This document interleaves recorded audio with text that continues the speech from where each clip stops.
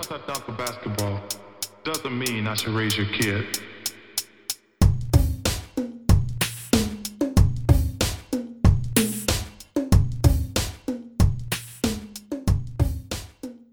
Hi everyone, and welcome back to Dear Adam Silver. My name is Abigail Smithson, and as always, I am your host.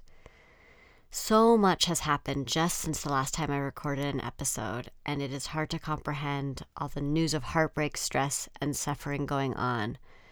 I hope that all of you that are listening to this podcast are safe and well. And I know that as this virus continues to spread, we are all going to know more and more people impacted by it directly, including ourselves, and that is a really difficult thing to process. So for now, I know that all of us, need to stay home as much as we can and wash our hands. I'm reminding myself and everyone that soap and water is just as effective as hand sanitizer. Also, getting enough sleep, eating fresh food, and getting fresh air away from other people are all important aspects of our well-being right now. There are a couple sort of little things I have been doing every day that make me feel less nervous about what's happening. One is asking friends and family to send me photos of their breakfast. I love seeing what everyone else is eating, and just the idea of some kind of routine really helps. The other is every night I'm lighting a candle and putting it in my front window that faces the street to acknowledge the lives that have already been lost and the people working on the front lines, like grocery clerks, gas station employees, of course, doctors and nurses, people at hospitals, just everyone that's doing their job so that we can stay home. I think it's really important to acknowledge them.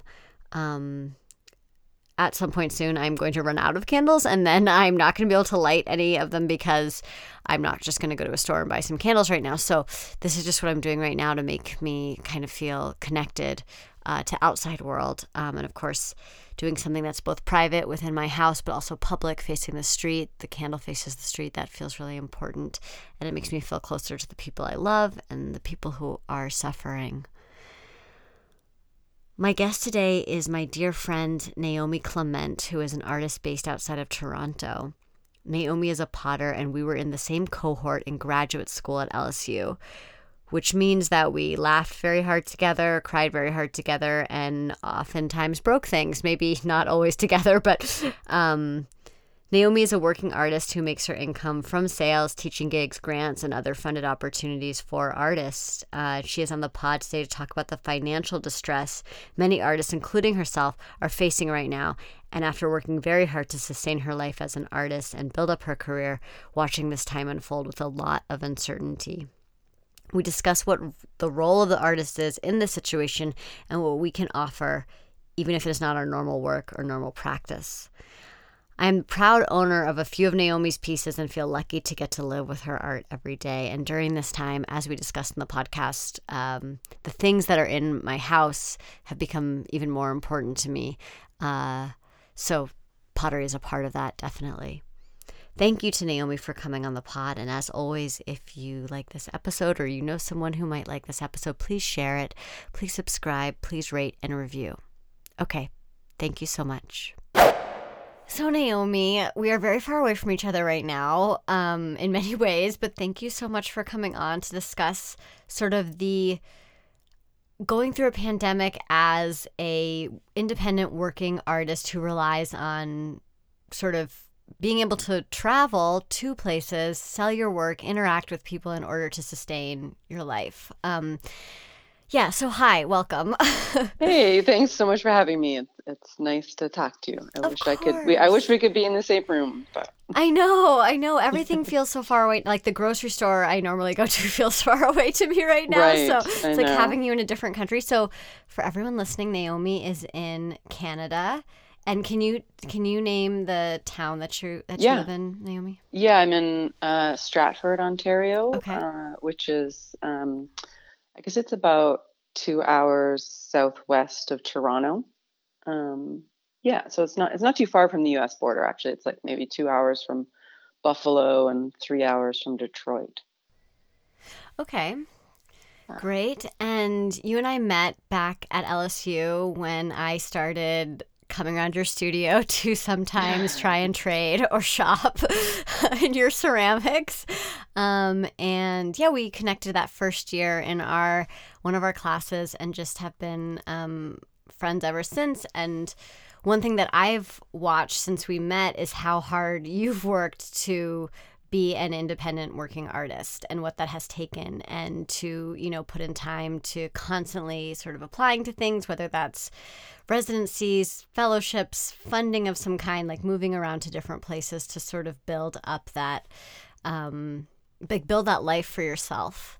And yeah, it's just, I think that that's a really impressive thing to do. Thank you. And not everyone, not everyone can do it. Not everyone necessarily wants to, but it's an impressive thing when it works out. And it has been working out really well. And this pandemic has thrown everything into a total tailspin for a lot of working artists, like and poets and writers of all, anything that is like considered non-essential right now is struggling. And so, and as much as it's hard to maybe sometimes be in that category of non-essential, because I think that, art and culture and all these things are essential to a rich sort of filled life.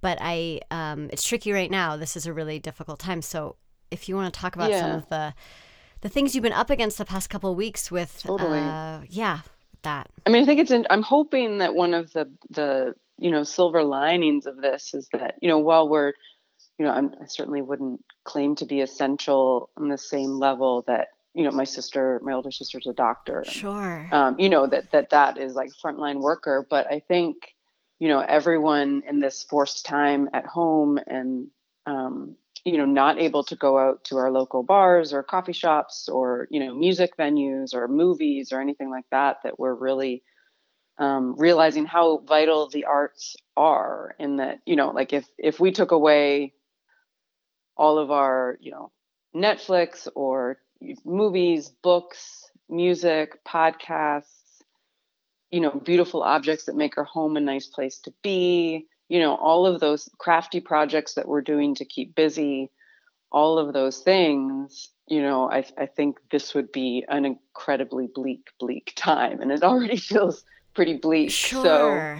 So I'm hoping that that's kind of ends up being a silver lining from this, and that people realize, I think, there's some meme that gets shared on Facebook that, all the people who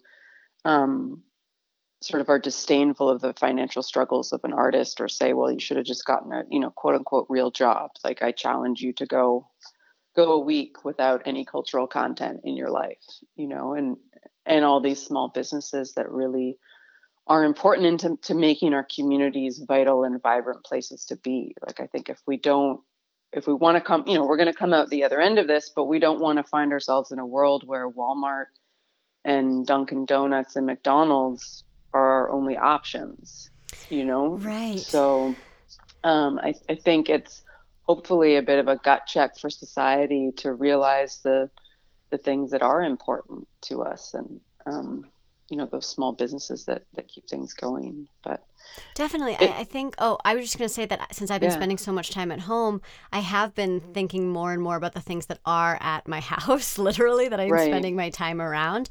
And most of it, I mean, I think that I've sort of gotten it down to this like greatest hits collection of things. Mm-hmm. But I mean, it's just the cups that I'm drinking out of are really important. The plates that we're using are important. Eliseo has started this project of like every day he's drawing a different piece of our handmade ceramics collection. So that in that sense, it's like, even though like the things that we already own are like feeding us, not just by what the use that we get out of them, but also just sort of a little bit of inspiration. Like, we have these things that artists have made that live with us that we get to kind of feed off of. And it helps you feel connected too to other people. Like, I'm drinking some water out of a cup that Adam Meistrel, who made, a fellow grad colleague of ours that you were just hanging out with in Kansas, and it makes me think of him and the great times that we had together, and all of those things. So they're nice ways to sort of feel connected. Definitely. And I just think and it may be, and I mean, I think that maybe notice these things regularly, but definitely in times like this where everything that we're doing feels a little bit more dramatic or highlighted in some Yeah. way, that it's just Yeah. like that the actions that we're taking, because there are fewer actions that we're It taking. feels It charged. feels Yeah, for charged. So sure. it's like Yeah. the like picking out the mug I'm gonna, use in the morning is like this very careful process now. When it was before, it was like, oh, just dump out the whatever was in from the day Right. before and like rinse it out. Now it's like, okay, I'm gonna sort of spend more time with these things, which I don't think is such a bad thing. I think that there's this awful thing that's happening that's causing some slowing down in every aspect of our lives, including financial, which is really like can be very problematic. But there's these other sort of outcomes of this that aren't so bad. Yeah, I mean, I think what's been tough for me, honestly, as a, you know, artist, I'm a full-time artist at the moment. I Yes. was sort of looking into getting some, part-time work at some local arts organizations to sort of help things, because I'm also I'm single, so it's just my income. And which is stressful at the best of times, Sure. let Yes. alone these that, feel like the end times in many ways. And so I think it's also, it started out as sort of little things, like, or things that felt big at the time, but then now they just like keep adding up. Like, there's I know you've heard me talk about the ceramics conference called NCECA that happens in a different U.S. city every year, and it was supposed to. I would be there right now. Like, it was supposed to be this week, March Sure. Yeah. 26th to whatever, in Richmond, Virginia, and they canceled that a couple of weeks ago. And I'd already, so that's a conference where, thousands, probably 7,000 people from across the world, come and convene, and there's, demonstrations and talks and lectures and exhibitions and sale of work. And so I really, as someone who spends all my time alone in the studio, and, I'm usually pretty okay with that, but I really count on, reconnecting with my community at events like that. And Sure. also, so it was a big blow community wise, and that I knew I would get to see all my friends there. And, the ideas that happen when you're together with people in a creative capacity, that, whether it's ideas for new shows or an article, or, anything, that sort of trying um, to calculate what that is impossible. But Sure. but it's also a place that a lot of us sell a lot of work. Like, I was banking on, as a single self-employed artist, I sort of try and think like, okay, what do I have next month that's happening, like, so that I have sort of steady enough income coming in. And I sort of was already looking ahead, like, okay, well, I know in April I'll be getting commission checks from NCECA, and that would, that accounted to probably at least a month's worth of income, if not more. And that's just pretty much gone. I mean, those galleries are trying to do some online sales, but so I'll recoup some of that, but not all of it, because the reality is, everyone's feeling pinched right now, or so many people are. So it's those sales. And then it was, so it was that got canceled, and that was a big blow. And then, a workshop that I was supposed to be teaching, at the end of May got canceled. And then, something just yesterday in July that I was counting on, got canceled. And so that's like the next, 4 months of my income that I had already, I'd done the work to get those workshops and line all that up, and shows and exhibitions, and applied for grants to do some of them. And so it's just all kind of disappeared. And which is, I think I'm still just kind of shell shocked from it, to be honest. Sure. It's And then so. it, Oh. I was just going to say it's crazy that people are telling us. I mean, everyone is telling each other. I mean, it seems like a common thread is, oh, let's take this one day at a time, which is difficult when, like, you know that the thing that you're supposed to do like 4 months or 3 months from now is also canceled. It's like, well, not everyone is taking this one day at a time, you know? Yeah, totally. No, and I've been, I'm totally an overthinker, and I struggle with anxiety, like, at the best of times. And 3 weeks ago, I was feeling, pretty good about things like, okay, I can make this work. Like this, had a leap of faith, sort of this moving home, and I have a home here and a home studio. And that was a big leap of faith. And I was starting to feel like, okay, this is coming together. It's okay. You made the right decision. And now it's just all gone. And so it's kind of gut wrenching in that way. And then also terrifying financially and not knowing what's next. And so, just trying to figure that out. And then there's the other logistical stuff. And then, I was supposed to pick up a bunch of clay and other materials when I was in the US. And so I've been scrambling to try and figure that out. And, and I'm sort of trying to be cautious about how much I share about this online, because I don't want to sort of be doom and gloom, but I also, with my Instagram in particular, I try and keep it like a dose of reality there. Sure. And I am also wanting people to know, because the reality is there are a lot of people, I tend to think like, oh my gosh, everyone is just devastated by this financially, but there are a lot of people that aren't affected directly, financially from this, whether they have salaried jobs or, or are in industries that are still going and, and doing well in these kind of times. So I'm trying to be slightly vocal about the fact that those people, I really hope that they'll support artists and small businesses and their local coffee shop. Like I live in a tourist town, and we have a theater festival here every summer, and that's a huge draw to the town, and there's so many restaurants here, and that's like sort of the lifeblood of the community. And all of that's sort of postponed for the next couple of months. And that means, some of those restaurants aren't going to be able to open back up. And so, yeah, it's hard. I mean, and I'm sort of trying to take it day by day. I've found it, honestly, it's funny because I work from home. So I'm used to being at home, like, unlike a lot of people who are, like, talking about our mutual friend Adam, who's like classic extrovert. Social distancing is not his thing at all. I'm normally, I'm pretty good at social distancing already. And so it's not a huge change for me, but I've been, it's also made me realize how much I really do count on those small interactions in my community, whether it's going to a yoga class, and connecting with people there, or just going to my local coffee shop and working on a grant, but in a coffee shop where I'm surrounded by other people and get to, maybe interact with the barista or whatever, just little things like that are now, not happening.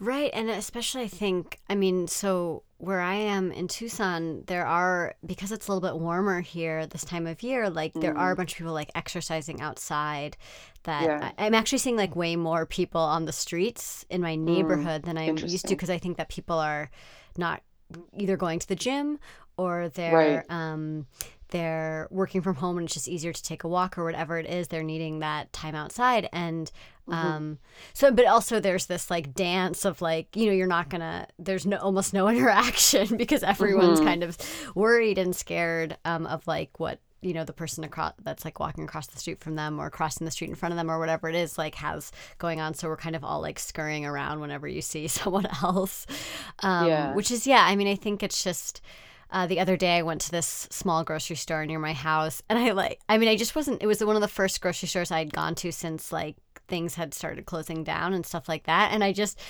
I accidentally like walked up to the guy who owns it and was like, "Hey, like how's it go?" Like I got way closer to him than 6 feet because I wanted to like check in on him, and then I realized like, oh, this is, I'm supposed to be kind of in here just doing like working in this like small space like this bubble rather than so it's just a weird thing to adjust to, and like the little interactions definitely play a role in that. And I've also, I know I'm not the only one who's more, anxious and stressed out about stuff, and so I've just been finding it really hard to focus in the studio, for any length of time where I would normally be able to put in, a full day's work. I'm not getting anywhere near that right now because I'm just, struggling to focus and feel motivated too, because, the reality for me, at least as an artist, I'm very deadline driven. When I'm in the thick of production for something in the studio, I'm always like, oh, I wish I had time to explore this idea. But now that I have all this time, I'm finding it hard to be motivated because all my deadlines are now gone. So yeah, it's tricky. And I think it's the gone without ever knowing when things might be normal again. That's the most intimidating, because like, let's say all of these things were canceled, but then you knew that come August, like everything would start. It's hard right now because we don't know when we don't have anything to work towards. And I mean, I think that, some, like you're saying with your practice, you're making work to sell, to show for these different events and things like that. And not every artist has those types of deadlines, but still working towards something, whether it's a book or an exhibition or whatever it is, like that can be a lot of motivation. And when you lose that motivation after like sort of learning how to work in a partnership with it, it then is like, oh, what's the point? Because we know what the point is of making artwork and what value it has, but it's just like, it's just hard to just make indefinitely.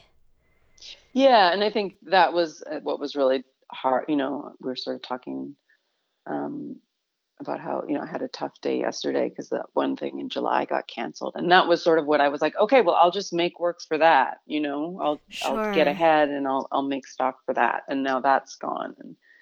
And so, it's nice. Yeah, I think as humans, we need like bigger purpose, but it's also nice to have, sort of smaller, goals to like break things up.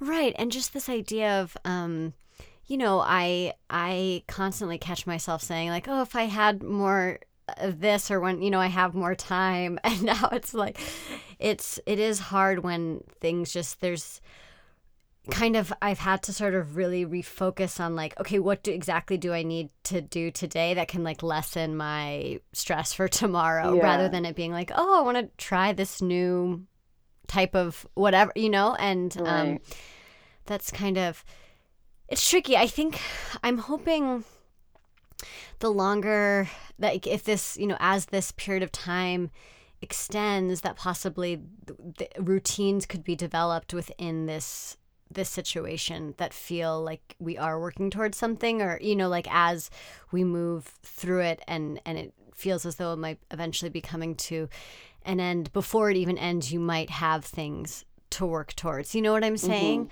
That it won't always feel so like unstructured and like everything is just crashing. Yeah. There has to be. I think the other tricky thing is that I'm not sure statistically how this works, but I feel like a lot of times it's artists supporting other artists, especially with ceramics.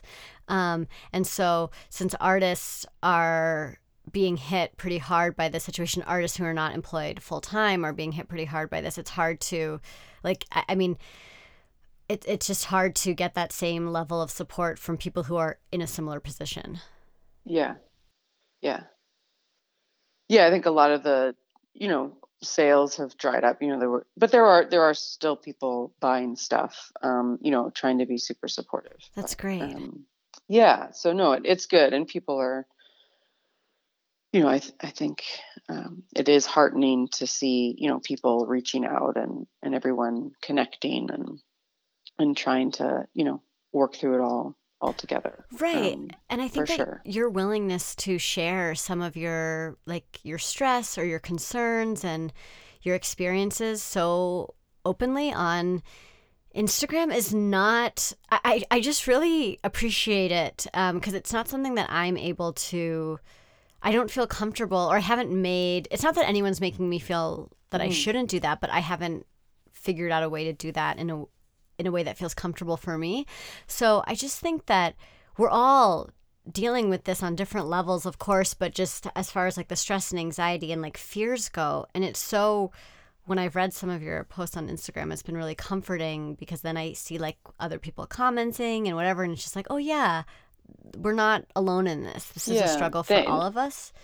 Yeah. And thank you. That's nice to hear. I think, that's why I try and do it, and keep it real, because whenever I share something like that, I often get, a bunch of other people like, yeah, me too. I'm having, I'm really struggling to get motivated, and I thought it was just me, and I'm feeling guilty about not, being in the studio all the time, but I'm super stressed. I think it's also important to put it into perspective, and that, I was talking to my mom, and she's in her, mid late 70s. And she said this is the biggest thing that she's ever lived through in her lifetime. And so that was, it just sort of, I think I keep thinking like, oh, okay, it's going to be okay. It's going to be okay. But to sort of just hear that perspective was like, okay, holy shit. Like this is a really big thing that's happening. And I think, also, what I said in that what I posted today to Instagram, realizing, we're all sort of collectively grieving this, our old lives, as lucky and privileged as that is, we're still grieving them not existing anymore, and not knowing when we're going to get back to that. And it's right. Or scary. even if we should get back to all right. of it, because there's been such a sort of, so much is coming undone. And my other recent podcast guest, Abdi Farah, was just saying that this whole situation is like shining a big flashlight on every sort of like systematic injustice within. Of course, you and I are operating within different like political and social systems in Canada versus the U.S., but that we're seeing why things don't, that we are only as healthy as the most unhealthy person in our city, Exactly. That, I saw someone say, this has really shown why like health is not private. We think of it as this very private thing, but it's public, and that, especially with things like this, like we realize that, yeah, as you said, we're only as strong as our weakest point. Right. And just the idea sorry. Oh no, I was going to say too, with, realizing how, all these jobs that people talk about as low skilled, but like, I'm sorry, where would we be without the people restocking the grocery stores, or, the checkout person at the grocery store, who probably honestly would prefer to be at home with their kids because they're scared about getting sick, or with their, ailing parents, and, who are out there, doing all, keeping society together while everyone else is at home, and how important those jobs are to our society. And so, I think, that's absolutely right. And it's so, just thinking also about people who have these sort of pre-existing conditions that make them more they can more easily contract the virus in a detrimental way. That's also, that's something that, I never thought, I know, you don't think about other people's health, or like, what they've experienced before, whether it's like they're recovering from cancer, or they have a heart condition, or whatever it is. It's like, that's also part of how we live as a community now, that there are people that came into this situation like already like a little bit with a disadvantage. And then of course, like they get, it's all these things like you're saying, like private. And of course this word private is so like such a buzzword, because it's like private healthcare versus public healthcare. Right. But it is, everyone's health, kind of like we need to feel that like we're responsible for everybody's health, and that's not and again, I'm speaking as a citizen of the United States. That's not something that we've been sort of not trained, but that's not part of our psyche, that like the community's health matters more than my individual health, or that my individual health affects the community health. So that's been a real, it's hard to just get, when you have this concept, this idea of individualism, and that is above all liberty and freedom, and like make sure you can protect yourself, your individual, your family unit, like whatever, all the stuff. It's hard to flip a switch and say that we all need to watch out for each other and be careful and give up things that we enjoy doing or places we enjoy being in order to benefit like someone you've never met that lives 3 states away. It's really unfortunate. And I think that potentially there's this opportunity. I'm so scared to jinx any of this, but potentially there's an opportunity that we could improve as a collective after this is over. But I don't want to jinx that. And I'm, as I usually end up doing on every podcast, I'm knocking on the inside of my closet door. Yeah. I mean, I as I said, I've, in Canada, we have public health care, and so, I think we're in a much better situation to deal with this. Our system is certainly not perfect by any means. Sure. It does have its issues, but, at the end of the day, I like that, the, homeless person on the street is able to get care, get the same level of care as anyone else. And then also what position, it means that the single mom working 3 jobs is going to take her kid to the hospital or go to the hospital or go to the doctor because, she's not, her first thought isn't, oh my gosh, how am I going to afford this? I'm like, I can't afford to do that. And so it does make, it means, we're, I think, all safer as a result of that, if you just put it down in that way. But sure. I mean, just the idea that your first thought when you're going to the doctor is not about money. That's a huge sort of like social security net for everyone, and I hope that is sometime a reality for us here.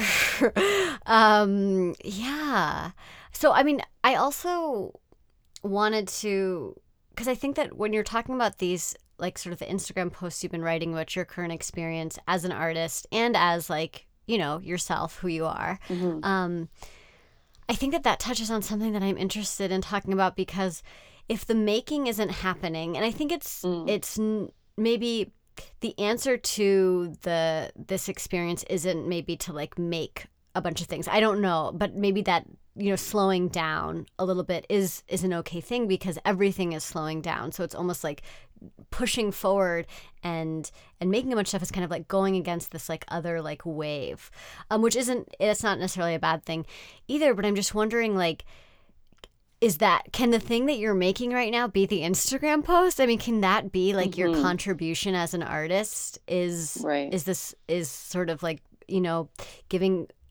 giving people a space to feel, that they're allowed to feel like, this is hard for me. That's okay to recognize that this is hard for me. Even if there's people that are having a harder time, this is still hard for me. And you're kind of like giving some permission there.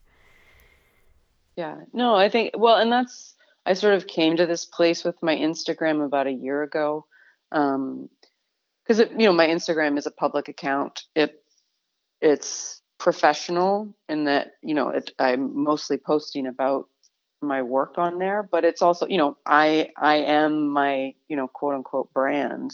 So it's also personal as well. And anyways, I was talking to one of my galleries in the US, and sort of, when I was doing this more full time, and Instagram is where I get a lot of inquiries about workshops or work and stuff like that. So I was, at that point, I wanted to try and grow my follower base and get more followers. And I was talking to my friend Eric about it and saying like, hey, you've got a lot of followers. How do you do that? And he's like, well, here's what you should, post your stories all the time, this, and this. And he's like, post to Instagram once a day. But it has to be good content, visually interesting, blah, blah, blah. And so I tried that for a week and I hated it. Sure. I hated it. I just became so resentful of the platform and the process, because it takes time to make good content. Like anytime I have one of those more lengthy posts or like more thoughtful, like I write those down on my computer. I think about it. I go and edit it. I'm thoughtful about the words that I put out there. And so, and then the photograph as well, like that takes time.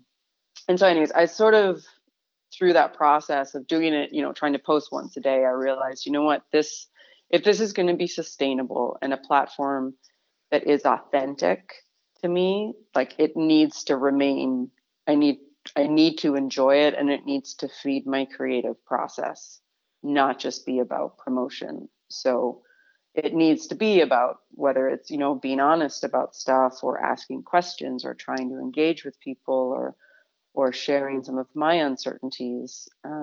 It needs to, I've sort of realized that it needs to be that space. It needs to remain authentic. And I mean, there's certainly things that I don't share there, more private stuff or whatever, because it is still a professional space. But for me, and I think people, for the most part, connect to that, which is nice. Yeah, and I think also knowing, I think that as an artist, I've become a little bit like, the people whose work that I have on the walls and whose pots I have on the shelf and all these things, like I feel really lucky that I know a lot of those people and I know about them and I know who they are. And for many of the pieces, I know why they made what they made.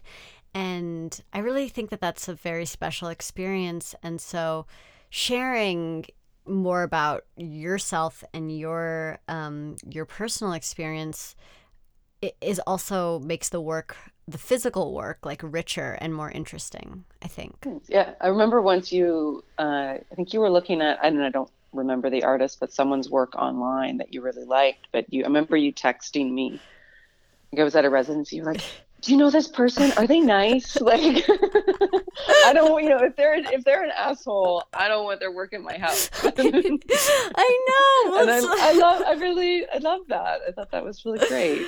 Well, I feel like if I've like sat on your couch and cried before, like, I mean, I just like, there's like these levels of intimacy, and then I have like these things that people have made that I feel so close to because I know that person. And then it's like, I can't just be like, have like some random stuff, like I need to maintain that level in some way, or at least like know that person whose work I'm supporting and buying is like a positive force in some way. Right. So yeah, I definitely, I am standing by that. You might get another one of those. The economy bounces back and everything. Yeah. No, I just, I think that I have this like very high standard. It's mostly just from going to graduate school and being surrounded by people making work all the time and feeling really close to their work. Like, this is such a weird experience, but when I was just at the Lawrence Arts Center with Adam, I saw one of his older pieces, maybe from the first year of grad school, and just like that sort of aqua that he was using, that turquoise, and I was just like, God, I am so lucky that I have felt so close to your work at so many different stages, and that you can't buy that, and it was just this thing of thinking like, that makes me feel closer to you as a person. I mean, I could say that to you. I can say that to Jody and to Adam and to Grace and to all these people I've seen, like this sort of shift over time in their work. And it's just, it's a really powerful thing that not everyone gets to experience. So it's just, we're lucky in that way. Yeah.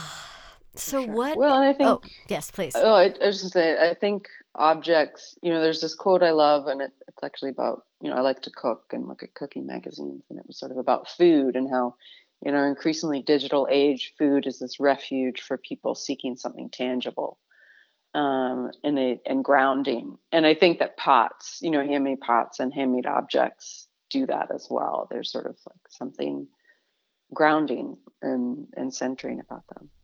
Yes, and I think they belong to a specific space.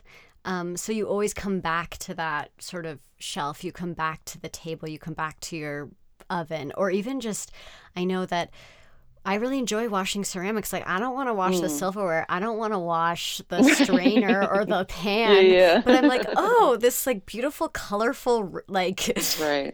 sparkly sometimes object. Like, yeah, I Yeah. will like run this under some hot water and soap. So Yeah. That's I cool. think that, yeah, there's like they're not like, we had talked about this when both of us, the year after we graduated from grad school, both of us were kind of moving around a bunch, Hmm. and we would talk to each other about how we just wanted to unpack our ceramics Yeah. and have them all in the same place and look at them, and have that kind of be, a collective piece of art, just one big piece of art, the ceramics. And again, it's like you can't have that when you're not sort of in that place where you sort of have some kind of routine, or you come back to that physical location.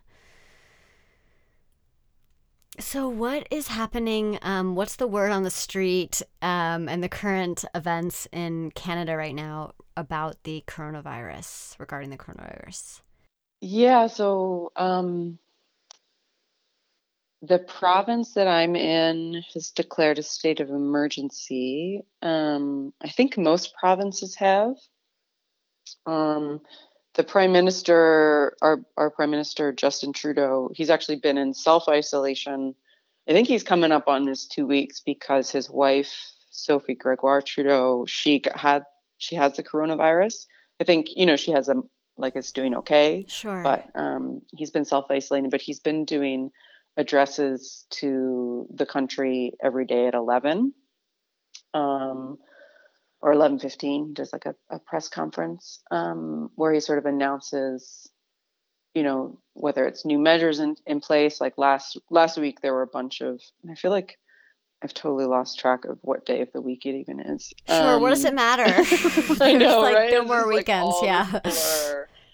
Anyways, last week there were, it was sort of, I listened to the first few days because it was like all of these sort of sweeping things, like no gatherings of more than 50 people, shutting down and then shutting down the border. I mean, it's not a hard shut with the border, the US Sure. Canada border, because I mean, he can't really do that in terms of that our country just really relies on food from the US, because our your growing season is longer than ours. So in that trade, I know there was a lot of back and forth, I think, with your president about that border shutdown.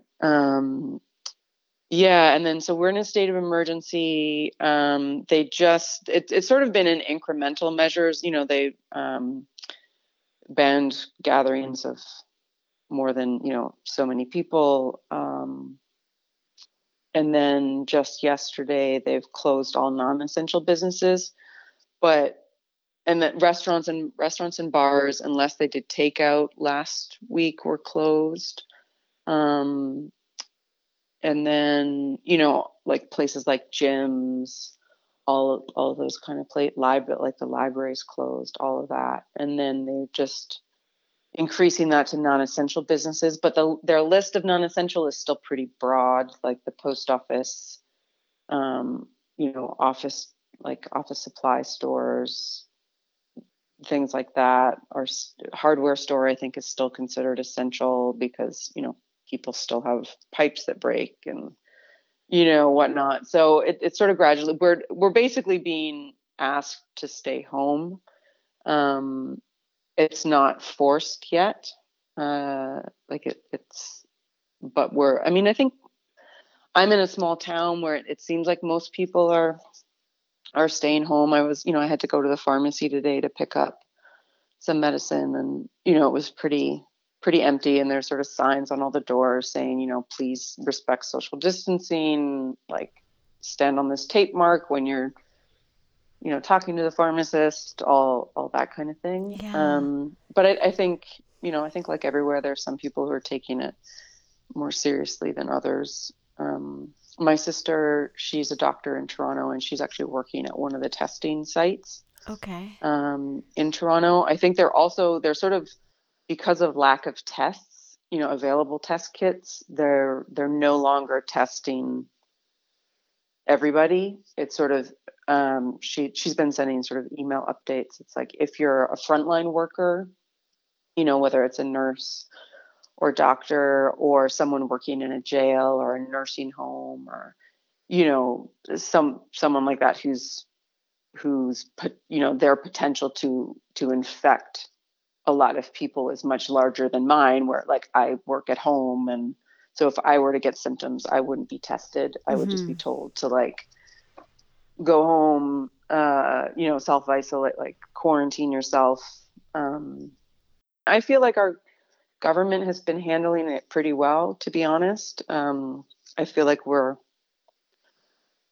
things were tightening up a couple of weeks ago, and I think they're kind of in it for the long haul, whatever it takes. And I feel, I'm sure there's stuff they're not telling us because, but I think, I think they're taking it seriously and putting measures in place so that, to keep us safe. And, I'm just trying to be, it's hard because I'm usually the kind of person, like I live like a block and a half from the grocery store, and sometimes I'll go to the grocery store like 3 times a week, just like, oh, I feel like making this for dinner. And, Sure. Yeah. and it's hard to break those habits. And, or like today when I was at the pharmacy, it's like, oh, well, I could pick up some other things, but I'm, just trying to be conscious of the number of contacts that, like I had to get the medicine. Yeah. But, if I wanted, they had like ice cream and stuff there as well. But I was like, well, that I'd have to go through another cashier line. Sure. And, and handle more surfaces. So I should just like limit my groceries to when I absolutely need to get stuff. Hold off on the ice cream. Yeah. As a non-essential.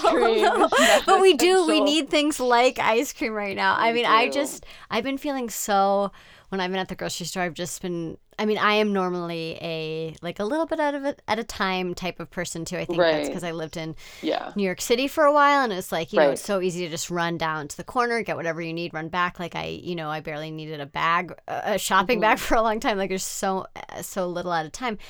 And now I just feel like such an asshole getting like 6 tomatoes or whatever, like just more of something than I'm used to getting. It's more like I would get like 8 or 10 tomatoes now. But anyways, it feels not, and that's not even that extreme. So I can't imagine, buying like, 40 rolls of toilet paper. Like it's just, so the little shifts like that are really, can make a big difference in how we kind of like interact. Yeah. Yeah. And I think the hope, the key, and to all those people who are like, oh, it's just it's just a flu, like you'll be fine.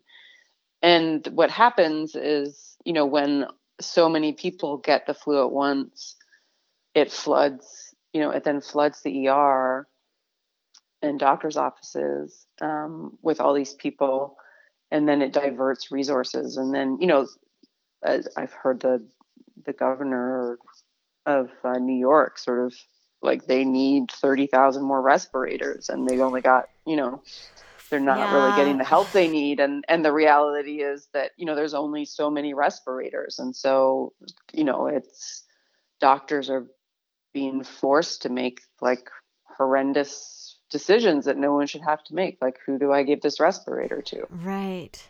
And I mean, and that is abstract in some sense until it's like, that could be someone I know, or that could be me, that and someone that you love, like whatever it is. It's just, it can happen. It seems like this can happen. It happens very quickly. I mean, it is happening very quickly now. And there's a really weird, it's so weird right now, just this sort of kind of tension and fights between the governors and the federal government, and me being really thankful that there are some governors who, I know that, let's say if Donald Trump says, oh, yep, back to normal in a couple weeks, like, let's do it, if April 15th, he's like, whatever. I know that there are governors who are going to say no. And the president will have very little power to like override. I mean, it will be a lot of like litigation to override like the government's decision, which is kind of like that is like a bit of what I understand like conservative politics to be, is that like it's the states have more power than the federal government. So in some ways I'm on board with that, because there are governors that are taking like the proper steps to and leading in the situation. There's also governors that are not. And I wish in the case of Arizona, where the weather is really warm and people are less likely to be wanting to stay in their houses right now, I mean, and this is going to get harder and harder as it warms up in places where there's actually been a real winter. I wish that our governor, Doug Ducey, was a little bit more concerned about this and taking more measures in order to be proactive rather than reactive. But, he hasn't asked me what I think. I feel like here, because our, Trudeau is liberal, and, our premier, which is the equivalent to a governor, the premier of Ontario, Doug Ford, he's conservative, but I feel like, and they butt heads, or, Trudeau and him. But I think, it feels like it's all hands on deck, and that everyone's chipping in and helping out. And I feel like, even though I don't agree with our premier's politics in many ways, I think he's, for the most part, doing a good job of this, and my sister Jenny was saying that it's actually really refreshing to see everyone working together so well, when normally there's lots of, just politicking back and forth. And she's like, no, in the hospitals, like, people are just really chipping in and like getting stuff done without all the, back and forth and bureaucracy that often happens. And so she was saying that it's actually really refreshing. Right. And that's why I think that there shouldn't be so much of that now, in this sense that there's like a blueprint for how to respond to this type of situation, because of course, like many administrations before the Trump administration have needed to be aware of what might happen if there was a pandemic and how to handle it and all of these things. I mean, it's